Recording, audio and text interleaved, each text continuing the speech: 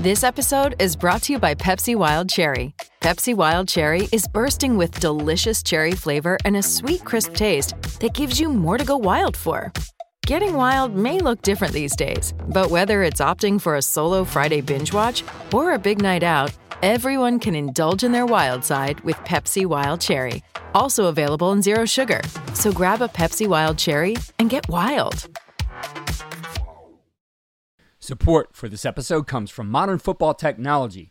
Modern Football Technology provides real-time opponent tendencies and self-scout while eliminating manual data entry into Huddle, DV Sport, and Exos. If you're tired of tools that are time-consuming to learn and perform inconsistently at best, then we recommend Modern Football for a fresh perspective. Schedule a demo today at teammofo.com to see a battle-tested tool that's proven to perform and deliver value. Mention Coach and Coordinator Podcast or use the coupon code CC10 to receive 10% off your first year. And listen to our recent episode featuring Folsom High School defensive coordinator Jordan Ersick to learn more about how the 2023 California State Champion uses modern football to dominate their opponents.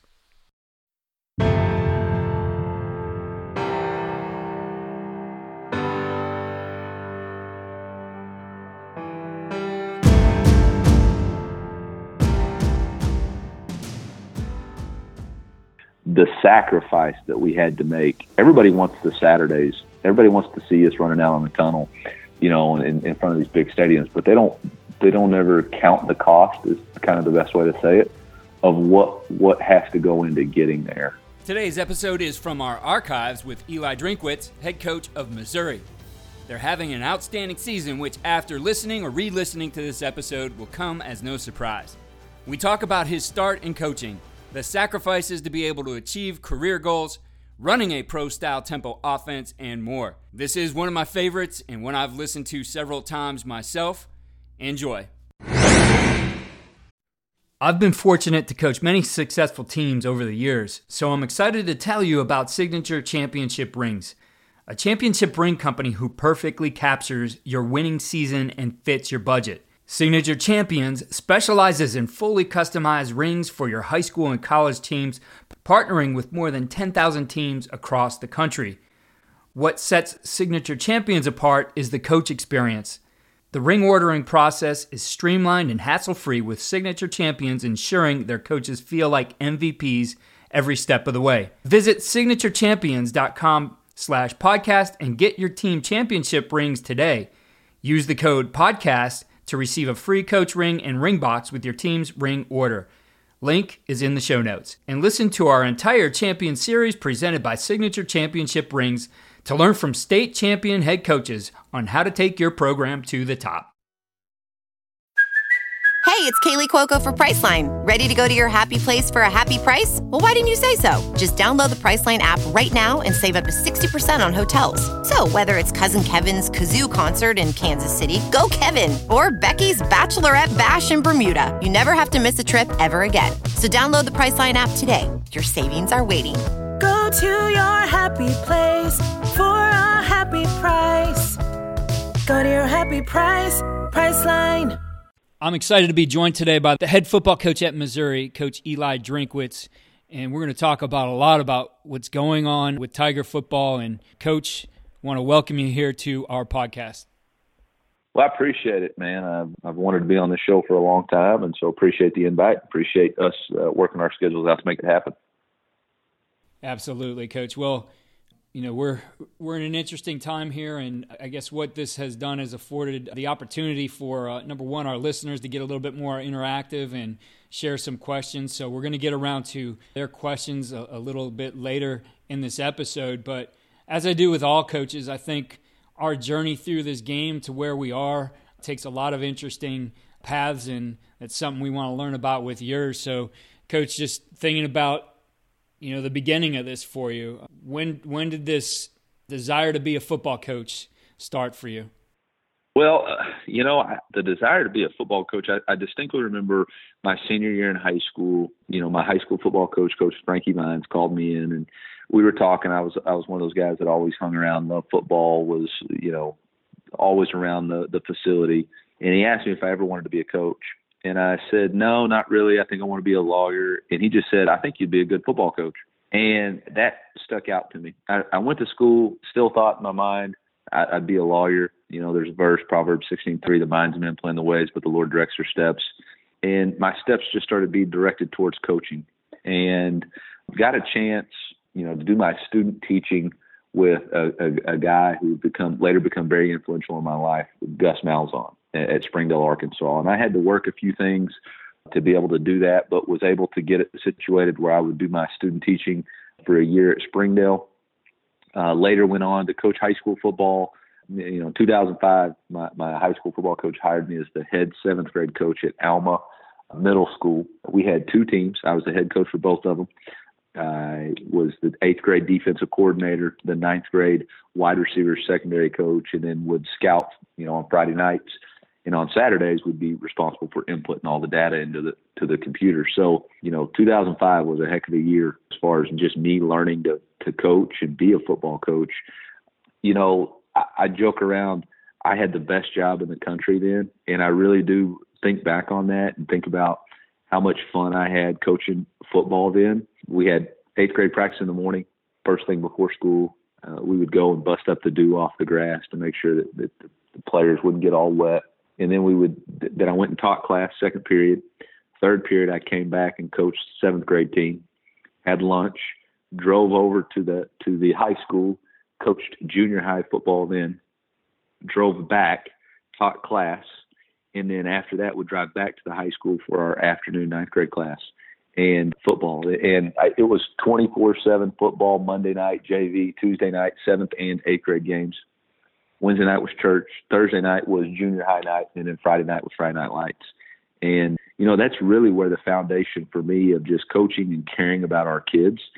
And, that's really where it started. I'll never forget my boss, Coach Vines, told me my number one job as a 7th grade coach was to make sure every kid that played 7th grade football played 8th grade football, because he wanted, kids develop differently over time.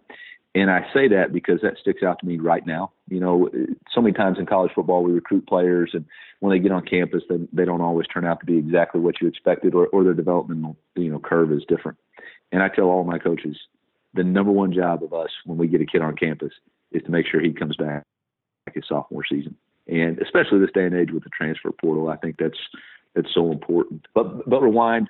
So 2005, I was junior high coach. 2006, I went to Springdale. Coach Malzahn left to go to Arkansas as the offensive coordinator, and I went to coach high school at Springdale and was there up until 2010. And just, another one of those deals where like a junction point. So in 2010, the head high school job at Springdale came open, and I applied for it. And I really thought I should get it, and I didn't. And I was crushed. I mean, I was absolutely crushed. Thought about every way in the world that I could leave Springdale, and just felt like that the right thing to do was to try to stay and not be that person that, if you didn't get your way, just took your ball and went home. So I stayed. And in May, Coach Malzahn reached out to me about an opportunity to become a quality control at Auburn. And he came over to my house. At that time, I had a 2-month-old daughter and my wife. We'd been married for 5 years. And he sat in my living room and said, "Hey, this is a once-in-a-lifetime opportunity. You can come be a quality control, and it pays $15,000 a year, no benefits." And I was like, wow. And when he left, my wife asked me, what did I thought? And I was like, "Babe, I would love to, but I just don't think we can make this work." And she said, I remember she said, "Eli, we got to do this because you'll always regret it if we don't." And that was really the first step of our college football journey. And we did. We sold our house, moved into a 900 square foot apartment called The Greens in Auburn. And I was a QC the first year and then the GA the second year at Auburn. The first year was fortunate to, be a part of a team that went 14-0, unanimous #1, Heisman Trophy winner, national champion. Thought college football was easy. Next year, found out it was a little tougher without the Heisman Trophy winner, but still won the Chick-fil-A Bowl and had a great year. And then after that bowl game, Coach Malzahn got hired at Arkansas State, and he offered me the special teams coordinator running backs job. And the unique story about that for me is that I knew he was getting the job. I knew he was getting the job, And he sent me a text and said, hey, be ready to answer your phone call after this press conference. And so after the press conference, he calls me and he says, hey, I need you up here tomorrow. And I'm in Auburn and he's in Jonesboro. And I'm like, okay, what time? He said 8 a.m. And I said, Coach, that's a 8.5 hour drive. He said, okay, make it 8:30. And so I woke up at 3 in the morning and left and drove and made it there by 8:30. And that was the kind of the thing that Coach, even to this day, would talk about, is he would call us what we would call getter-doners. Just he would give us a job and we would find a way to get it done. And I've always thought that was a unique way or a characteristic to describe somebody who just has urgency about what they do.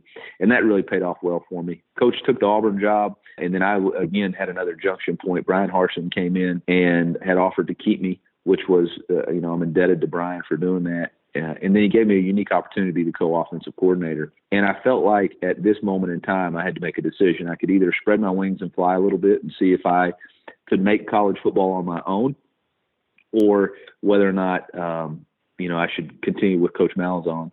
And another verse that sticks out to me just is commit your ways to the Lord and he'll establish your plans. And that's really what my wife and I did. We just said, you know what, Lord, if this is what we're supposed to do, we're going to do it the right way and view this as our ministry and view this as, us living for you in our way. And so we said we would do it. Coach got the Boise State job, won the conference championship. Coach got the Boise State job, went there for 2 seasons. 2015 got an opportunity, or actually after the 2015 season, got an opportunity to go to NC State for 3 years and had some really good offenses. And then another one of those unique moments in time, got an opportunity, got a phone call out of the blue, said, hey, some things have fallen through in this coaching search for the App State job. Would you be interested? And I said, I'd take a skateboard up to Boone, North Carolina right now. And they said, okay, well, if you can get up here tomorrow, then we'd like to interview you. And there was, it was at least 12 inches of snow on the ground. It was crazy. There was snow everywhere, but I had a 4-wheel drive truck, drove up there, interviewed, got the job, and, took that challenge. And then the Mizzou thing kind of is the unique thing too. I mean, we were having a successful season. The Mizzou job came open. I really wasn't on their list, wasn't even really a priority. And then Friday afternoon, their search had taken a different direction and my name had gotten to them and they had started doing some research about me and had reached out and said they wanted to visit with me after the conference championship game.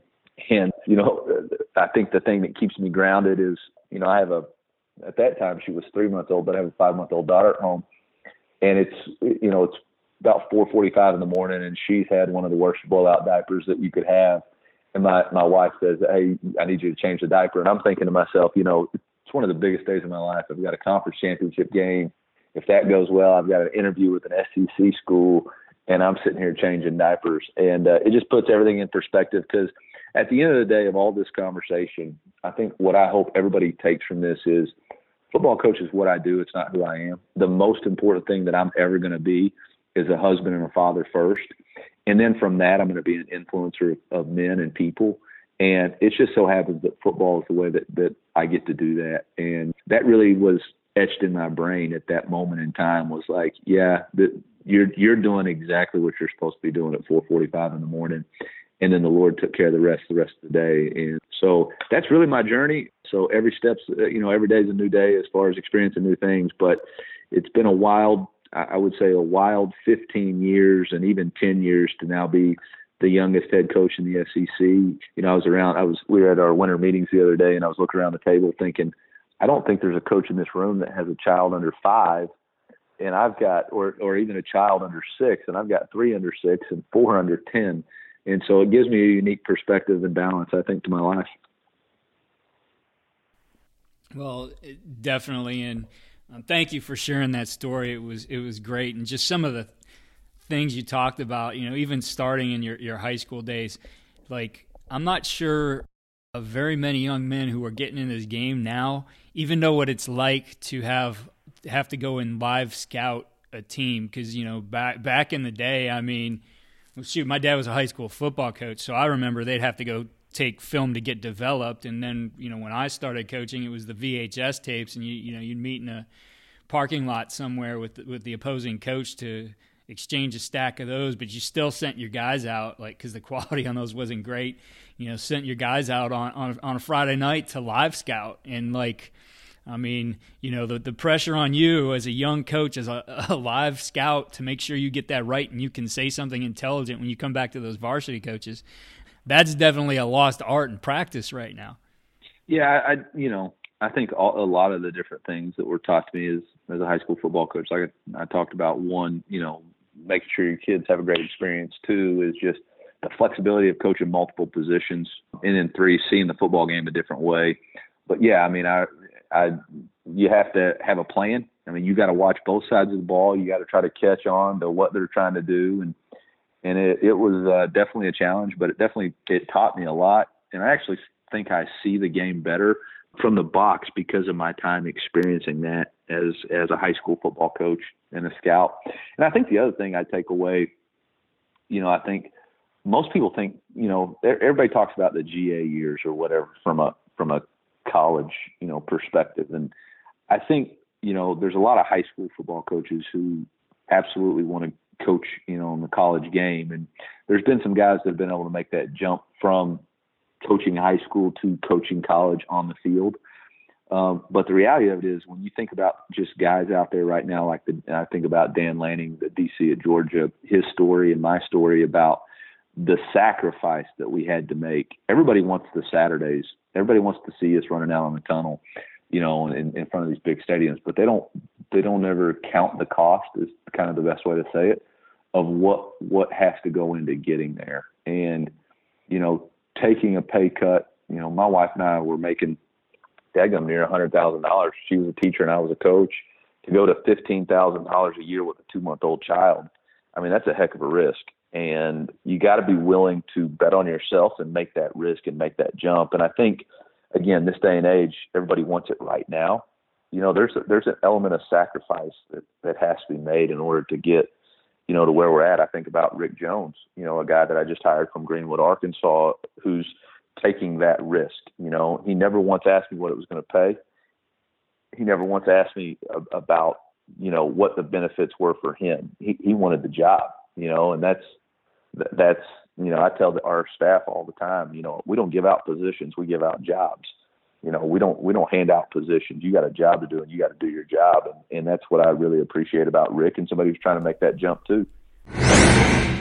You brought up a couple times now, and I kind of want to touch on it again because I think it's so crucial to the future of our game, right? And the first time you mentioned it was, getting those 7th graders to be 8th graders. And, for me, it's like, our introduction to the sport now around a lot of places in the country is flag football, right? And then to be able to get those kids from flag football maybe to some kind of limited contact. I know, like, in our area, padded flag is like taking off and helping the game, teaching it in a different progression, and then getting them to maybe a smaller side of game where they're tackling, and then 11-man football. Like, the whole idea, right? And I think as adults we mess this up, and sometimes it's what we learn having played the game. The competitive nature is sometimes we get focused on the wrong things with especially our younger levels, and even these kids as they're coming up through high school. Is like, we want them to get through our program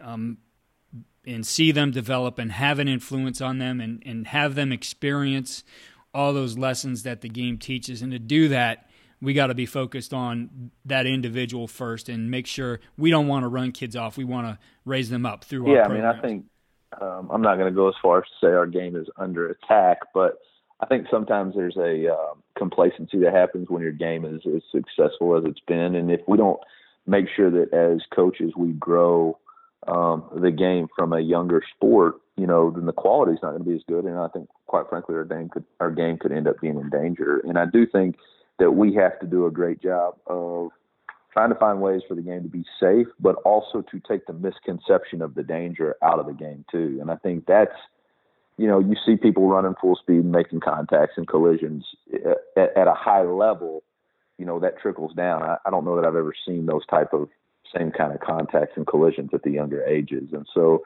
I think we've got to do a great job of teaching safe tackling. I think the way USA football has really attacked safe tackling and teaching the game is the way that we should all adapt and make sure that we're doing our best to pass this game along. Because I do think it's the greatest game in the world. You know, I fundamentally think that no matter what the plan is, it always comes down to execution, right? So let's talk COVID-19, right? What our leaders have decided the best course of action is for us to either practice safe social distancing or stay at home, right, as best as possible. Well, that plan only works if we execute it. And in college football and in football, we understand that it's this 1-11 model, that the one is only as good as the other 11, and the other 11 is only as good as the one that does it, right? That's Eric Link, our special teams coordinator's deal. Well, that's the same thing with this social distancing. Like, it's all good if everybody practices it. But if you go out and look at the beaches in Miami and all those kids on spring break are going nuts and partying like crazy, and then they go back into their cities and they're spreading the CV-19, and all of us who've been doing it right, it doesn't matter. And I think, again, football teaches you that. I would venture to say that most college football teams who are out right now are saying, you know what, I understand what it means to be a part of a team, and I'm going to do what the people in authority tell us to do. Because whether you're, our offensive line coach says, if we're all wrong, but we're all wrong together, we got a chance to be right. You know what I'm saying? And that's kind of how I feel about this COVID-19 deal. Like, no matter which way you believe, whether you believe it's overblown or underblown, or the curve's going, middle of June or next week, none of that matters. It just matters, do we execute what we've been asked to do? Yeah, I couldn't agree with you more, Coach. It is so much about teamwork right now. And like I said, this probably isn't the first time this happens now. I think now, we might see this again when there's a threat and try to step things up to stave it off quicker, whatever. But whatever happens in the future for us is about teamwork, right? Exactly like you said here.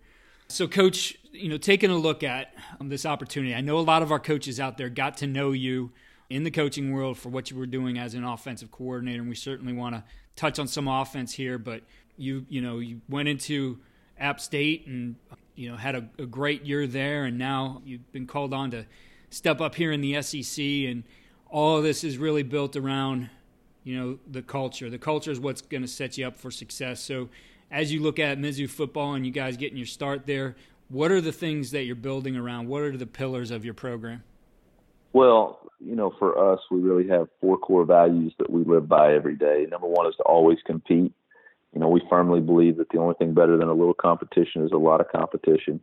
And so we want to create a competitive culture that thrives on, the thing about the word compete, when you actually dig it down, it says to strive against, but when you dig it down to the root of the word, it actually means to strive together. And always competing, there's this, sometimes it's always a winner and a loser. And I believe there's always a winner and a loser, don't get me wrong. But I also believe there's the ability to compete to be your personal best. And that's the competition you have to be better today than you were yesterday, be better tomorrow than you were today. And I think that for us is our constant battle as players and as a program. Are we always competing to be the best version of ourselves today? And if we're not, then we're not doing what we're supposed to be as a team. And how do you do that? You strive against each other to strive together to become the best version of yourself. And so we want to create that atmosphere of competition. Number 2, we want to build an atmosphere of trust and respect.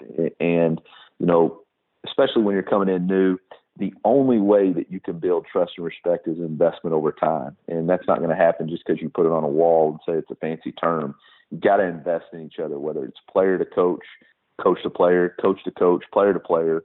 We all have to build a relationship where we respect the work that each other's doing and that we trust that each person has the best interest of the other person at heart. So, I'm not one of these guys that demands respect because I'm in the position I am. I ask for respect because I'm going to give you respect. And I'm going to try to develop trust so that when I criticize or am critical of the technique that you're playing, you understand it's not from a standpoint of being personal or picking on you. It's from a standpoint of you believe that I have your best interest at heart, and I'm trying to get that out of you to develop you to the very best player that you can be. And so that's what we believe in, trust and respect. The next is to always do more than what's expected. I tell our team all the time, if you do what everybody else does, then that's the definition of average. So if you're only willing to do what what we ask of you within the framework of the rules, then we're going to have an issue of being average. And nobody came to Mizzou to be average. We came here to win. And then the last thing is enjoy the journey. Football is not a destination, it's a journey. And it's only a short period of time that we have our guys. And we talk about during our journey, we want to chase two dreams, a life with football and a life after football. We know that this game can give you so many highs and lows and so many thrills, and it can be an avenue for a successful start to your career. But at some point, the air comes out of the football and you can't play. And we want our guys who've been to this program to become a Mizzou-made man and to be a functional contributor to society. And so in order to do that, again, we got to teach them that this is not just a destination, that it's not destination NFL or bust. We want to chase both of these dreams simultaneously, and we're going to give you everything you can to be successful on the football field with athletic performance, with nutrition, with coaches, with schemes. But we're also going to give you that same amount of detail and emphasis on life after football. And, the last thing for me on the enjoy the journey piece is, this day and age, it's so hard to know how long our times, coaches come and go all the time. Players come and go because of transfer portal. And I can't sit here and say that over the next 5 years, this building's going to be the exact same with the same people in it. But what I can tell you is while we're here every single day, we're going to do our best to enjoy the journey together. Coach, the winning culture sets you up for a winning strategy, winning execution, and all those kinds of things. And I know a few of our coaches who are listening here, and I'll list these guys in the show notes and thank them for their questions. But, as I said, everybody knows you for what you've done on offense. So could you outline for us your offensive philosophy? Yeah, that's for me. And really, it became really crystal clear for me in about the 2017 season. I've been calling plays for a while and had been going through some different structures, different places, different inputs from different people. And really what happened was I wanted to develop a pro-tempo style offense. And this had been something, I take really the philosophy of what we do from Coach Malzahn. I take the framework of what we do from what we learned from Brian Harsin and the Boise State model. And then with that NC State, Dwayne Ledford was really instrumental in helping develop this pro-style run game. And so Dwayne and I were sitting there one day and we were saying, why wouldn't we just call this pro-tempo offense? And it's pro-style concepts, tempo-based. And again, I firmly believe that no matter what you do on offense, everybody's got great plays. It's not about the plays. It's about the plays that you can run and execute. And so as we were deciding, okay, how do we trim this thing back and make sure that we really know who we are, we know our strengths, our weaknesses, our DNA, we decided that it was going to become, there were 3 words that were really going to be the hallmark of our offense. And then the first one was rhythm. The second one was attack, and the third was execute. I'm going to break those down. So rhythm for us is we're going to dictate the tempo of the game to the defense. We base out of a no huddle. We have the ability to play as fast as we want to, as slow as we need to in order to protect our defense in the third and fourth quarter. And we've got variances of tempos, how we do that, just like you've seen throughout the film. I think the one thing that when you ask defensive coordinators about playing against us, they're going to tell you that you're never quite sure if we're going to go fast, if we're going to go slow, or how we're going to get there, whether or not we're going to huddle. We're going to constantly keep them on edge. The second thing is I believe in shifts, pre-snap motions, and the ability to change the look for the defense. And that's really just a fundamental belief that I think defenses have tried to become less and less complicated, but in order for them to all get on the same page, they have to communicate. And if you can get one person to break down the communication chain, then you've got a bust on defense. And so we're still going to have pre-snap shifts, motions, and give our quarterback tells, which again lends us to the pro-style concepts. And then the last thing is, from a rhythm standpoint, is we want to be a well-conditioned team because we want to be able to play fast whenever we want to. So that when we talk about rhythm, just like in life, rhythm in a golf swing, it's just something that just happens naturally, and our team can be in and out of tempos, and it doesn't phase them. You've seen those teams that want to play fast and when they can't play fast, they're just all out of sorts. That we don't want to be that team. You've also seen that team that plays slow, and then all of a sudden they get in a 2-minute drive and they can't play fast. We want to be able to do all those. So that's rhythm. The second thing is attacking. We want to be an attacking offense, and to be an attacking offense, it starts with a dominant downhill run game. We base out of the outside zone, and then we complement it with the inside zone and some gap schemes.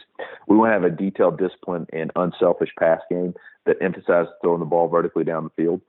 And then we want to have unique formations, funks, what we call funks is our trick plays, and specials every week in order to keep the defense off balance. And so, again, offense by nature needs to be attacking. And I think what's happened, football's always evolving, and as it's evolving, it becomes cyclical. Offenses have become more vanilla, and defenses have now become more attacking. And we're trying to be the opposite. We want them to have to defend our unique formations, our versions of dominant downhill run, our version of the detailed, disciplined, and unselfish pass game. We want those guys on that side of the ball to think, okay, what is this guy capable of trying to do next? And we're going to use all 53 1/3 of the yards width on the football field to try to create vertical seams. And then the last thing, the most important thing, so it's rhythm, it's attack, and then the last thing is execution. Again, I believe it doesn't matter what plays you call, it's about what plays you execute. And execution is every player, every play, doing it exactly like their coach to do it. And then the last part of execution is playing well under pressure. And for me, playing well under pressure is red zone, third downs, and 2-minute drives. And we really emphasize what's our red zone plan, what's our third down plan, and what are we going to do in the 2-minute scenarios, whether that's the middle eight or whether it's the last 2 minutes of the game. And so as we got those things down, you say, well, Coach, those are just a bunch of words. No, it means like this. So when a coach comes in and he has a new play, like our staff broke up, and I got one coach watching the Chiefs and the Saints, and another coach watching the 49ers and the Bucks and the Patriots, and they're all going to come back with ideas. But rhythm, attack, execute is the filter. So they bring an idea to me. The first thing I say is, well, can we do that with rhythm? I mean, are our guys going to be able to handle that, call it, and execute that with rhythm? Number two, does that attack a defense? Like, I really don't need another 3-yard gain or a 4-yard gain. I need something that's going to keep them up at night that says, okay, are they really throwing the screen here, or is this a boot, or what are they trying to do? Is this really attacking them? And then the last thing is, can we execute it? Can we tag it, call it, execute it? And if we can do those three things, then let's add it. But if anybody sits there and says, hey, I don't know that that's really attacking the defense enough, it's 2x2, everybody's running hitches. I mean, I don't know. There's probably a better call than that. Or hey, it's just another way to run 3x1 outside zone weak. Well, we've got 4 ways to do that right now already. We don't need another way. So that for us is our filter, and that helps us, again, make sure we clear the clutter, so to speak. We clear out the clutter of the offense, focus on what we're really going to be good at, and then execute those ideas. Yeah, Coach, I wanted to touch on a couple of those. Just some follow-up questions there. Number one, just starting with the rhythm. And I really like that aspect of, you controlling the game and being able to do what you need to do. That also takes into account, everything else going on in defense and special teams. And, when I coached, we took that approach. I believe, at least, I'm not sure what your feeling is, that you probably got to start, if you're going to be a multiple tempo team, the place to start is to start with fast, because it's easier to scale back the other way. What are your thoughts on that? Yeah, I think there has to be an element of those guys have to understand how fast you want to play. And so, yeah, you absolutely got to start with your foot on the gas. It's always easier to say whoa than sick 'em, right? And so absolutely think that's the way you have to start it. And this idea really became cemented in my mind when I watched, I want to say it was 2015, but it may have been 2016. Oregon was playing TCU. They were up 31-0 at halftime, and Coach Patterson goes in and changes his shirt and ends up coming back and beating them 34-31. And what struck me on that is that's a 5-possession lead. Okay, if you're really doing your job offensively in the second half, I don't know that a team should get 5 possessions, right? If you're milking the time, I would almost venture to say you could have taken a knee 5 straight times and probably milked the clock. but Oregon had the ability to play fast. And when they really needed to slow it down, they were playing fast. TCU's defense caught up, 3 and out, turnover, whatever. All of a sudden, the game spun on them. And so for me, I never wanted to be in a situation where I couldn't slow it down and it freaked my guys out. And so that's what we did. And I think you have to start fast. We have we run plays. We call it team tempo against our defense. We're trying to run 5 plays as fast as we can and moving the ball down the field. And we're simulating to the defense. They have to get a call, get lined up, and execute the call. Offensively, we got to get lined up and execute the call. And we do those things. But our tempo in practice is not that gassed out. It's more reserved and making sure we execute the play. With being able to huddle a little bit, and it's we looked at this and studied all kinds of tempo and what everybody was doing, and we came to a realization. It was in a game in 2012. We're trying to run the clock out there, and we're operating all no huddle, and so now we're standing up at the line of scrimmage for 20-some seconds, watching the clock roll down, letting the defense get aligned and look at our formation, and losing the power of essentially tempo here right at a critical time of the game, right? Now, fortunately, we had some tools in for our guys where we gave them the ability to check a couple things, and our quarterback, he checked to a fade here, which, I was like, oh, geez, when I saw it go in the air, I'm like, well, this is going to work out good or it's going to be really bad. We caught the ball, and on the next play, then we actually were on the one, took a knee and into the game. But we realized after that, not having the ability to huddle was maybe a detriment in certain times where you want to do it. And so I think it was not long after that, we did some things with a regular huddle, but then we saw Coach Malzahn's use of the sugar huddle. And being able to get in that huddle, explode out of it, and we just – anything I do when I study it, I always study with a stopwatch, so put it on the clock. And they're snapping the ball out of a huddle in about 3.5 seconds, including motion. And I thought, this is actually brilliant, because at that time the officials started standing over the ball if you exchange personnel. I'm like, shoot, if we're going to exchange personnel, change personnel on a drive. This is the way to do it, because even though we're huddling, 3.5 seconds with emotion doesn't really give the defense much time to adjust, and it goes back to that super high speed tempo that you might run to try to get a defense to play vanilla. So I know you having been with Coach Malzahn, and I'm sure doing some of those things as well. Your thoughts on utilizing a sugar huddle like that? Yeah, we absolutely do that. We call it a fire alarm, which is the ability to break out of the huddle. And I think you hit it on the head. I think what's kind of happened with no huddle teams is they're losing the element. No huddle was about lining up fast and executing a play before the defense could line up and necessarily recognize it. And now what's happened is we're going so slow, defenses are actually waiting to see the formation and then send in their call based on our formation alignment. And when you huddle, you can't do that. I know a couple of years ago when we played Clemson, we didn't beat them, but we played pretty well offensively against them. And one of the areas that we did a great job of was limiting their ability to see our pre-snap formation by huddling and then having crazy shifts or whatever, so that we're still running our same plays, but we weren't given that pre-alignment tip. And I think that was something that sticks out with me still to this day, is if you're not going to go fast and you're going to snap the ball, between, let's say 18 and 23 seconds, then what advantage have you really gained than that you would know if you weren't huddling? Because again, if you break a huddle and the defense doesn't know what alignment is, there's some uncertainty about where they've got to line up to execute. Because I'm telling you right now, defense is complicated. I didn't know that until last year when I became a head coach and I sat in those defensive meetings. I'm thinking, oh my gosh, this deal is different, Yeah, for sure.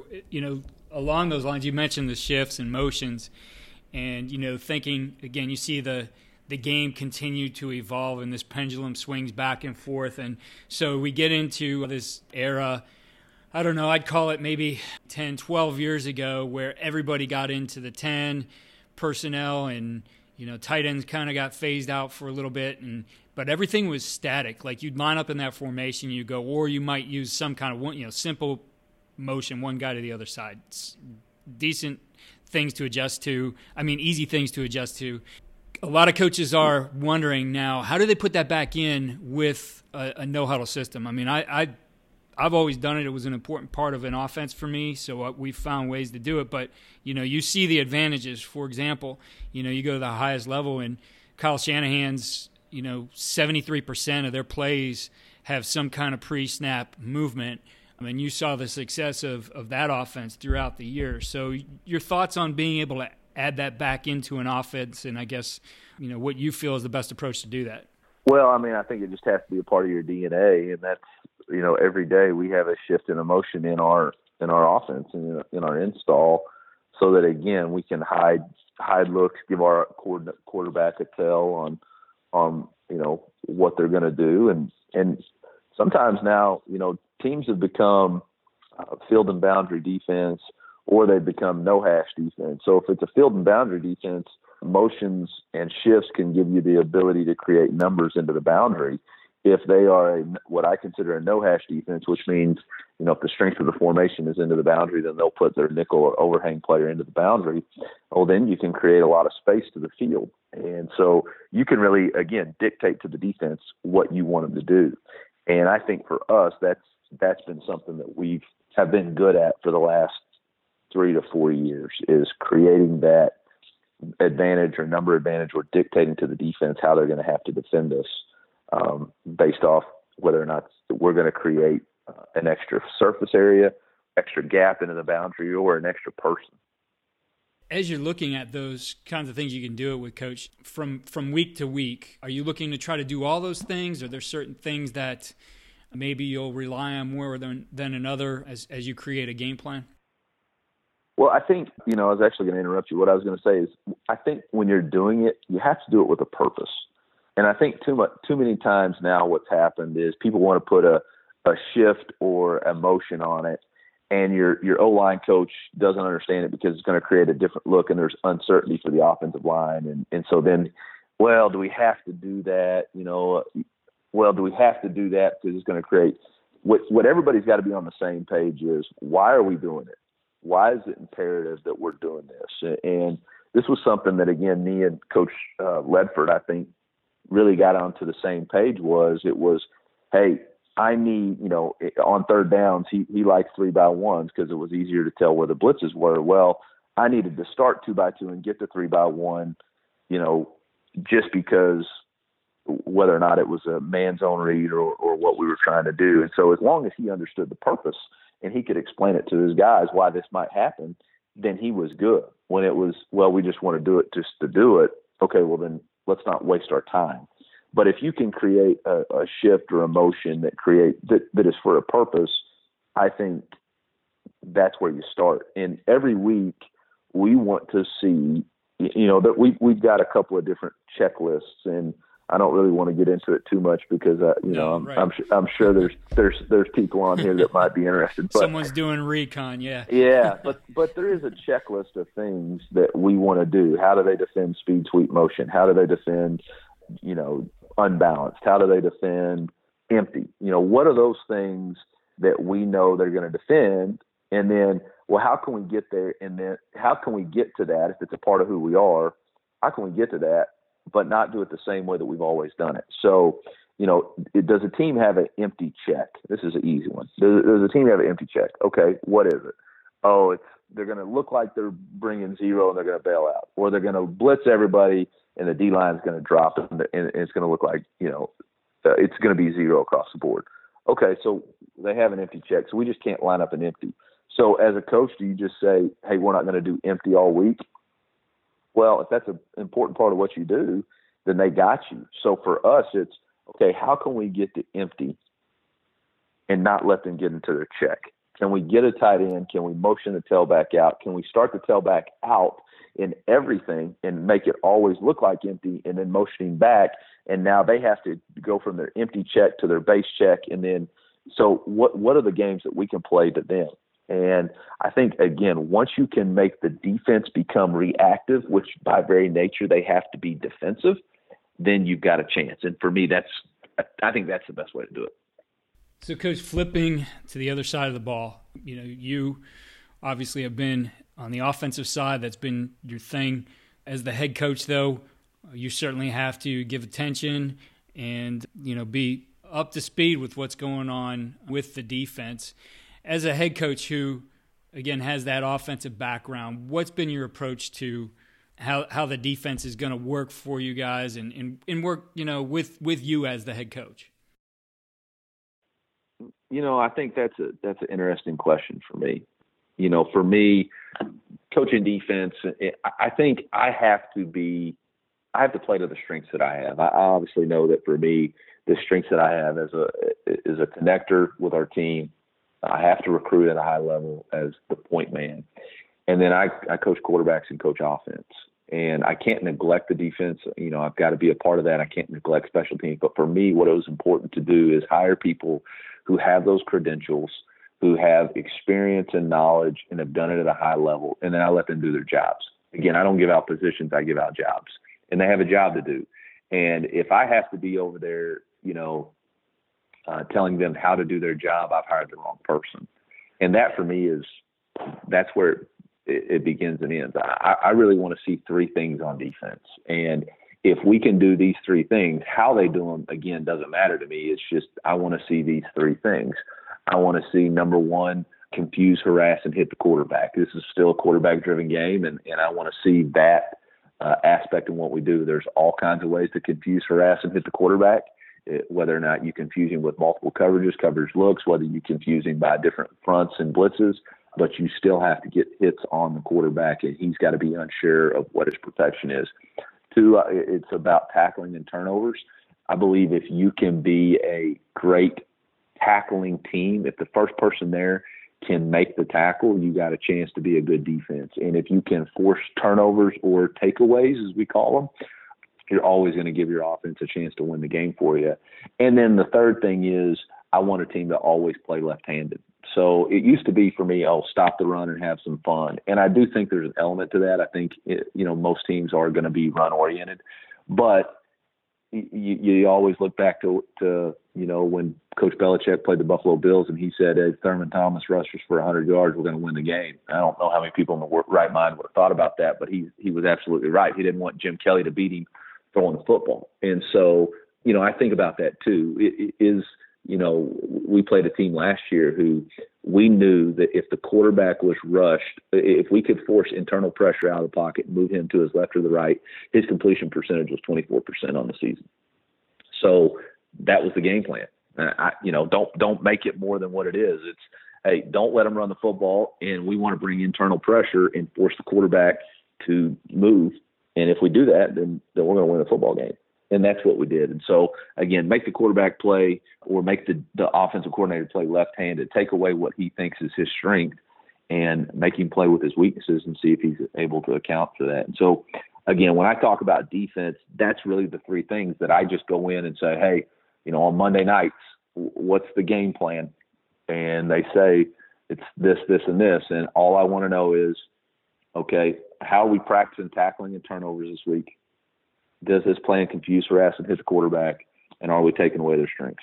And if we do those three things, then we'll be fine. And that's really the amount that I've put into it. We meet again on Thursday morning and go over our checklist of the final 48 and talk about, all right, what are the last 48 hours? What are we doing that we need to do? But that's I don't have time to be in there every day doing all that stuff. Well, Coach, I really appreciate you taking the time and, on behalf of me and our audience who loves to listen to this stuff, thank you. And our last question, you mentioned so many great things here today, but, if we were boil it down to one, what's the one thing you do that really gives your team the winning edge? Obviously, if you could just boil it down to one thing. I think every year every team is totally different, and you have to try to find the us in the team and really create that us identity. And I think whether or not it's been an offensive coordinator, a position coach, or a head coach, what I've always tried to do is find the us identity for each team. And each team it starts totally over. And this probably comes from my high school background. Each team's totally different. And no matter what you accomplished last year, this year's team is going to be a new team, a fresh start, and a fresh identity. And what you did last year doesn't count this year. And what you think you're going to do next year doesn't count this year. And so you have to just stay in the moment and create that us identity. And if you can do that, then I think you got a chance to be the best team. The most talented team doesn't always win. The best team always wins. And for a place that whether or not we were high school or in college or whatever, I really still take that philosophy and thought to heart that you still got to create the best team. And the most talented team doesn't always win. It's the best team. And so there's still a strategic advantage of becoming a team and winning as a team. Well, Coach, as I said, I really appreciate you taking the time. This was great to be able to talk ball with you here today. And best of luck to you and the Tigers when everything gets rolling again here in 2020. Yes, sir, brother. Appreciate you. See you soon.